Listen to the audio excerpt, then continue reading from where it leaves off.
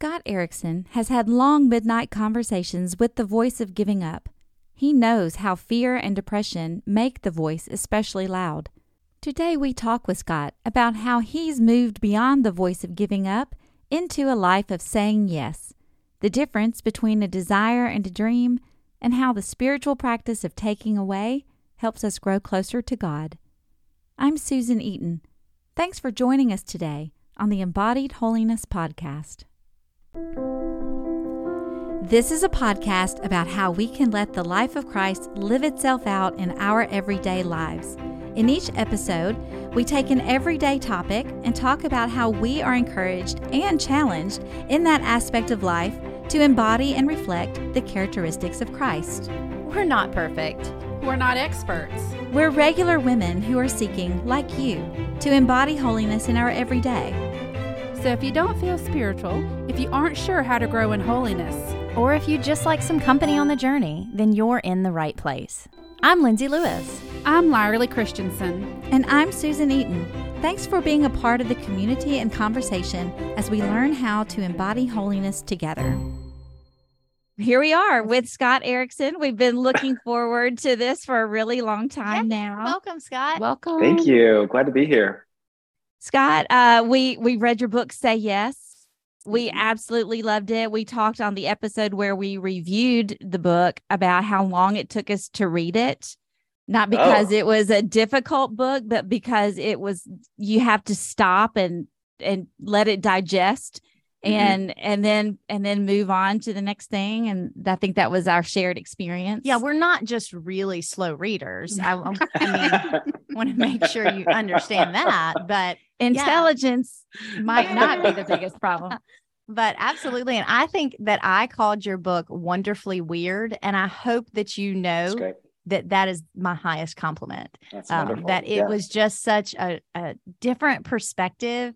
And it took me a while to get through it. And each time I read it, it was something different was being pointed. That's why I say that. Even if we reread it, I had to reread it because I found something different in what I read before. Yeah. It just took a couple swipes to get some things. Yeah, absolutely. Together. Yeah.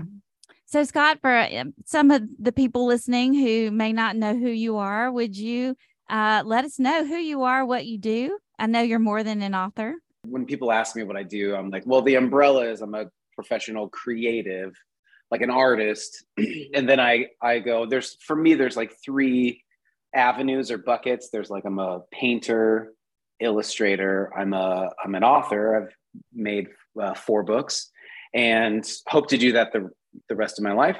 And then also a performing artist, a speaker. So, and I have these like shows that I put on. So if that's a little explanation of what I do, that's my job. I'm also a father, a husband, a father of 3, 12, 10, and 4. I feel like I'm more like a professional dishwasher and taxi cab driver right now than I am any of those other things. And like even this Feel morning, your pain. It's like this morning was like breakfasts and lunches and schools and pickups. I did have breakfast with a friend, and then I'm here, it's a full life at this stage of life. So I also really want, everybody listening, get prepared for a lot of honesty. I mean, if I'm honest, I really butt up against the frustration of feeling limited as a parent.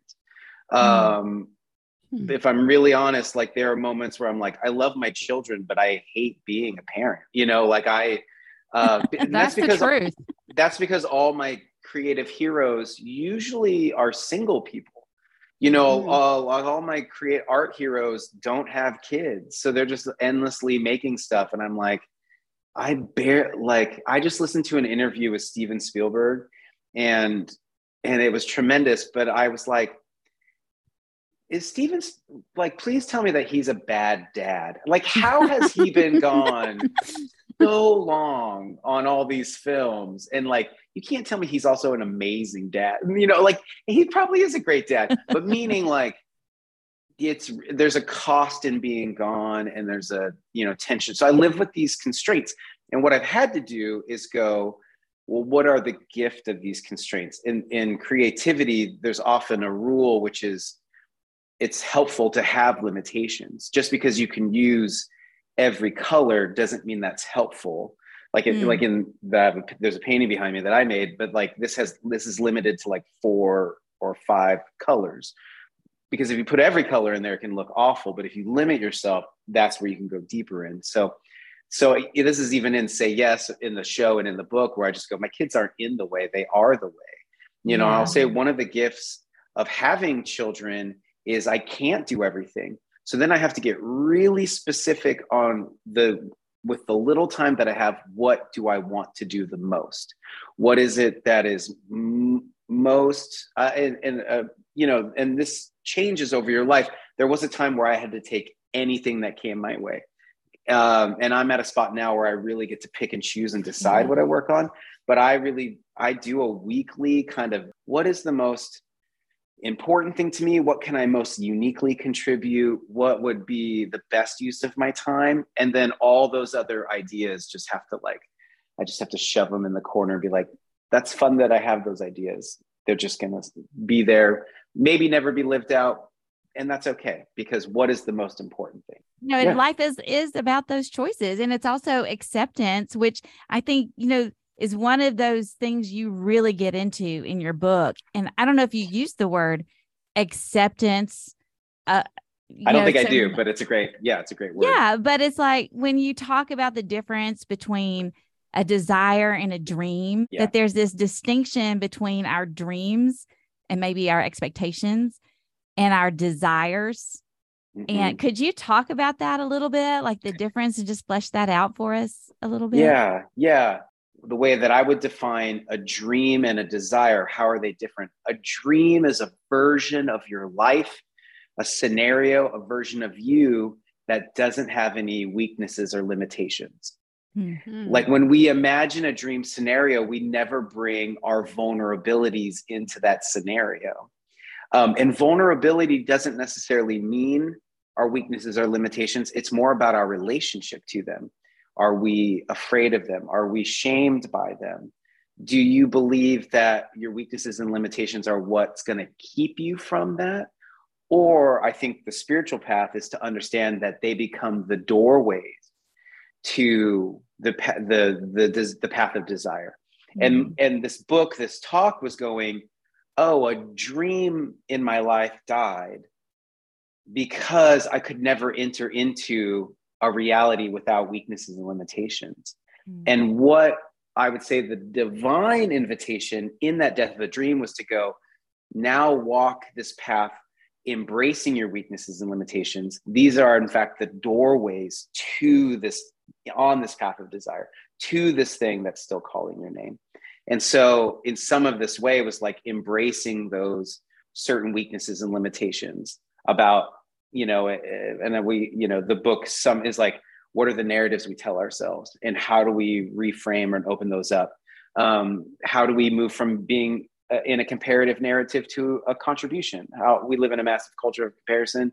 And the pivot is to contribute. And then like often we have to let the dream die to get to the new way of being in the world, the resurrection that we're being invited into, that was unforeseen and we didn't see coming, and is really surprising, honestly. Like there's usually a moment way on down the line where you look back and you're like, I just didn't see that this is how it was going to go. Oh yeah. And it's very surprising. It's very surprising, which is a common theme throughout the Bible, right? Like I explored this a lot in Honest Advent, which is just like the antidote to assumptions, which assumptions keep us from all kind of ways of participating. The antidote to assumption is surprise. Like it's a surprise that nobodies are asked to do heavenly things. It's a surprise that those who aren't worthy are invited into worthiness. It's the surprise that those on the margins are the ones who angels come to. It's always a surprise. It's always different than how we think it's going to happen. Yes. Which is a tremendous gift, because thank God for the surprise of our limited assumptions. Thank God for the surprise that's outside of our limiting conclusions about how things are going to be. That. Yeah. And that's where the word acceptance for me was coming from, because I just remember a particularly difficult season of my life. And the way forward was through acceptance. And the thing that was keeping me stuck was getting mad every day that things weren't different and wishing things were different. And it was until I accepted the reality that was life as it was. It wasn't until I accepted that and I allowed the Lord to love me and heal me in that moment, not change the circumstances, but meet me in those circumstances. That's when I started growing and I started seeing the Spirit be able to heal and work and move. And I think that's what's so powerful moving forward with the content of Say Yes is realizing, okay, I had a dream. I had an expectation that didn't have the vulnerabilities. It didn't have the weaknesses, and everything and everyone was just perfect, including me. And well, that has shattered. And so, but I still have desires in me to either contribute to the world or to love my family in a certain way or to be a certain kind of person, right? I have all of these things, and those are still possible through the help of the Spirit working in us. So I'd made a note about identity because I loved here where you said I had to change from working for identity to working from identity. And I would say that college kids are in this place, but honestly, I mean, I'm a few years older than college kids. Just a few. Just a couple. And I struggle. And I struggle with this. So for sure. The engine of earning love by accomplishment is a very strong engine, and it'll get you up in the morning, and it'll gives a lot of drive, but it eventually leads to self-destruction. And it's in that destruction where you go, I can't, like for me, I burned out professionally, and I was like, oh, I can't keep doing what's earning me my lovability. I was like, I can't do anything more to make myself lovable. And because I was completely burned out, I was like, I can't perform. Do you guys am I only loved because I can do something? Am I only in this community because I can contribute something? And, it was a lot of therapy and time to really heal that. But in that process, I had to, like at the bottom of yourself is like 2 chairs.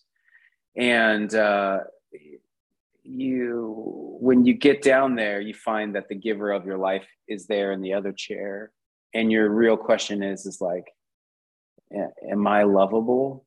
And then it's from that conversation that then you begin to work from identity, where you go, even if you didn't do anything, this is who you are. And it took a long time to write out kind of a mystical experience I had of where I saw my innate loveliness, which came from that burnout. And then it's changed a lot of how I now operate. And I trained as a spiritual director, and I don't have directees right now, but I feel like my work I do is kind of large group spiritual direction. But the real change that was corroborated in that education from this vision was also like, prayer is not getting God's attention. It's not pots and pans like, will you look this way, please? It is awakening to the voice and work of God that's already happening in your life.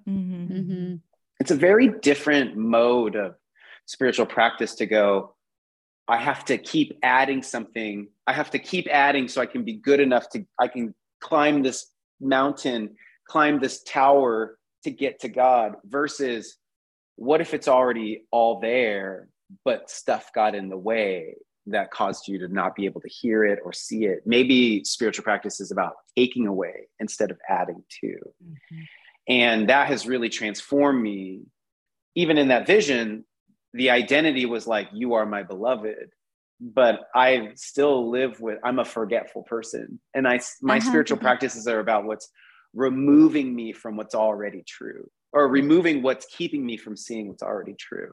Right. And so when I speak or think, I'm always like, for me, it's not like, how do I get people to believe this or know God? It's like, how is this a tool of getting what's in the way of what God's already doing in that person? Like when I gather a crowd at my events, I'm just like, I'm just like, God is already having a conversation with his people. I don't need to add to that. Maybe I can help get what's in the way of them hearing that. And a lot of my struggle in doing this show and writing this book was, oh, I wish I knew this 20 years ago. I was about to turn 40. I was like, I'm a 40-year-old man and I think I want to be a performing artist. That's ridiculous. Like I can't do that. Nobody cares about that, and I remember really struggling with that. And part of making this show was like, this is me doing my dream. This is me saying yes. This is me saying yes to this invitation. But a good friend of mine, Rosie Thomas, who had some fame in her 20s, and she still makes music and stuff, but she's just like, I don't think you could have talked about this stuff back then. You wouldn't have known how to talk about this. And even though there was this lament of perceived time loss, I just have to go, but this is when it's happening. And this is when I need to say yes to it. And I am the person who is now is the one being asked to do this. And in some ways that is, it gives me so much empathy. Sometimes we like really crap on Bible characters. Like, I can't believe they said no, but like Moses, like how long did that dream die? 40 years? You're telling me, and then God shows up and you're like, I'm ready to go. Or you'd be like, no. I put that dream down a long time ago. Yeah. I'm not that person. Are you kidding me? Call the younger bucks up. I don't have energy for that. Like, it's so, why I'm still interested in those old stories is because they're the same stories we're going through today. Absolutely. I used to be so judgmental against the people who built the golden calf, and I'm like, have you? I was like, a friend of mine who's a pastor. He's like, I actually think that 3 really bad days will make me give up on everything. Yeah. And like, they had like a whole month of like, I don't know what's going on anymore. Let's try to figure something else out. It's like let's if it would have rained one more day, I probably wouldn't have shown up to do this podcast. Rain and cold. Yeah. Maybe a golden calf was just really like a vision board for trying to get out of a rut. Like maybe that's all that it was. Like, it's just like, it's hard to live in mystery, and it's hard to sit in a spot where like, I don't know what is happening, and I don't even know if anything's happening. I just like, I got this from Frederick Buechner, but I love it because he's like, I don't think our real question is, does God exist or not? He's like, I think what our real question is does God exist in this? Like the thing that I'm doing, the sitting in line, picking up kids, the nonstop dishes, the tax season. Oh my God. Like, thanks. Does the divine is the divine here? Because that's where I don't know. Oh, that's where my faith really hits the road. Because it's easy to put that in like epic adventures or epic stories, but in the everyday aspects of a human life involved with limits and weaknesses, that's really where it's playing out. That's like our real question, So there we go. Yeah, and scene. That's good stuff. You said something earlier about like, who am I at 40 years old? Nobody wants to see some guy, get out and start performing at that age. But that's just that's a narrative that we've been sold, that youth is primary. Yep. And then once you hit a certain age, and heaven forbid you actually hit 50, which is what I am right now, like, oh my gosh, great. I remember when that was so old, it's like, you're supposed, what is that? And they're like, we are buying into these narratives that limit us in so many ways, instead of like what you're saying, tuning into the voice of God and paying attention to where he's at work, and being his follower and being his is about joining him in the work that he is doing. And it never stops. And it's like making yourself available and joining him in that, and letting your desires and his desires mesh into one. And now you're in your sweet spot, because everything you are gifted and created to do, you're able to do that and make an impact. And we just sell ourselves short oftentimes because we name before God all of the reasons why we cannot. We're not enough. Yeah. Well, yeah. One of the narratives that I have over the last couple of weeks been just recognizing this is not where I need to be going, is this optimization of everything. And I think maybe part of that's because it's the new year. You got to optimize your life. You're driving in the car. So you should be listening to this type of podcast, and you can do this and you can do these things while you do that. And at every stoplight, you should be sending a text to somebody and absolutely. then checking your email or like. And you got to be working out. You got to be growing spiritually. You got to be making more money. You got, all of these things. And so when you were reminding me, I forgot in the book about just that spiritual practice of taking things away. I realized that's exactly what I've been struggling with. That's where I want to be. That is where my soul wants to be right now, is with everything stripped away. My soul does not want to be optimized toward, all right, I got to find that best new book that if I read that, then I'm really going to hit that next level. And that's such a hard thing for us to do in our world today, because it's, we have all of these narratives about all of these things that means what you are, or who you are. But what a wonderful place when you do get to that, just totally stripped away, and it's just you and the Lord, and there's just nothing. Sometimes there's no conversation. It's just that feeling of knowing that the Lord's presence is with you, and that you are beloved, and that you're one with Him. Hey, I'll wrap us up with this last thing. So we were after we read your book, and after we did our episode where we reviewed, I say reviewed, like A+. He gets an A+. We talked through it. Yeah, we talked through it. Lindsay had an idea, like, why don't we talk to people who've said yes in different aspects of their lives? So we have been doing that. We've been bringing people in and talking to various people about how in their life they have said yes to something, to God and their calling, and how that's moved them forward. And so my question for you is, I know a lot of ways you're saying yes, but like right now, today, this week, how is Scott Erickson saying yes? First of all, I want to say, I don't, have you heard the Teflon and Velcro? Your brain, bad comments stick to you like Velcro, good comments fall off like Teflon. So you have to spend like 20 seconds really embracing a compliment in order to keep it, or it just slides right off. But a negative comment will just stick with you forever. Oh yeah.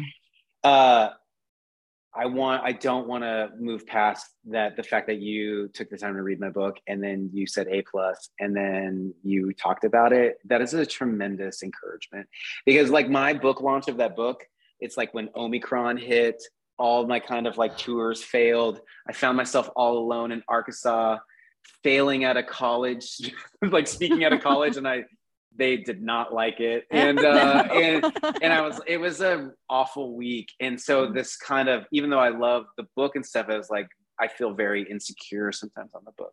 So when I get these things, it's really encouraging me. Anyways, I just want to say thank you for that. Even though you weren't trying to do that. You know what, Susan, I will say, I'm 45. So I'm 5 years away from 50. And I keep confronting that narrative of being like, will anybody care about a 52-year-old man trying to do performing arts, like trying to do these things? And it is always confronting that narrative and just going, you have no idea, you're on your way. This is part of the process. Whatever you're saying isn't what's going to happen. So just like, let's see as you go, like I'm on my way. I'm trying as I go. I'm learning as I go. So saying yes is constant for me, is constantly like, you kind of know where you want to go, just go. And if nobody shows up anymore, then you'll know that maybe that time is over, or it's time to pivot, or whatever. But like recently a friend was like, are you going to do a show in Seattle? And I've done this show 4 times in Seattle. And he's like, but was the last one sold out? And I was like, yeah. And he's like, so why not do it? Why not do it until like it's not sold? Like, why not do it until like you lose money on it? And I was like, that's a good point.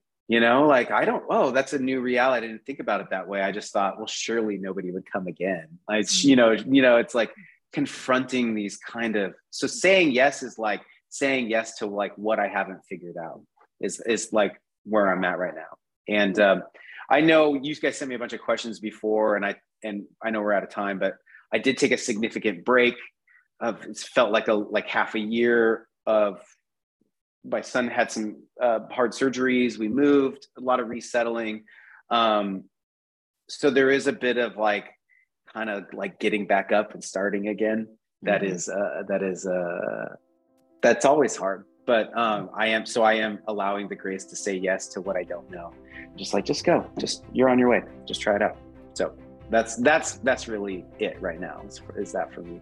Anyways. Well, it is a really great book, and we will continue to encourage our little listeners to read it. But now I think we have to read it again. I know. Because I was thinking I've the same been thing. reminded of so many things that are really, and our lives keep spinning, and we can continue to grow and learn and do that hard work of saying yes. But we appreciate you being with us today, for sure. Yes, thank you.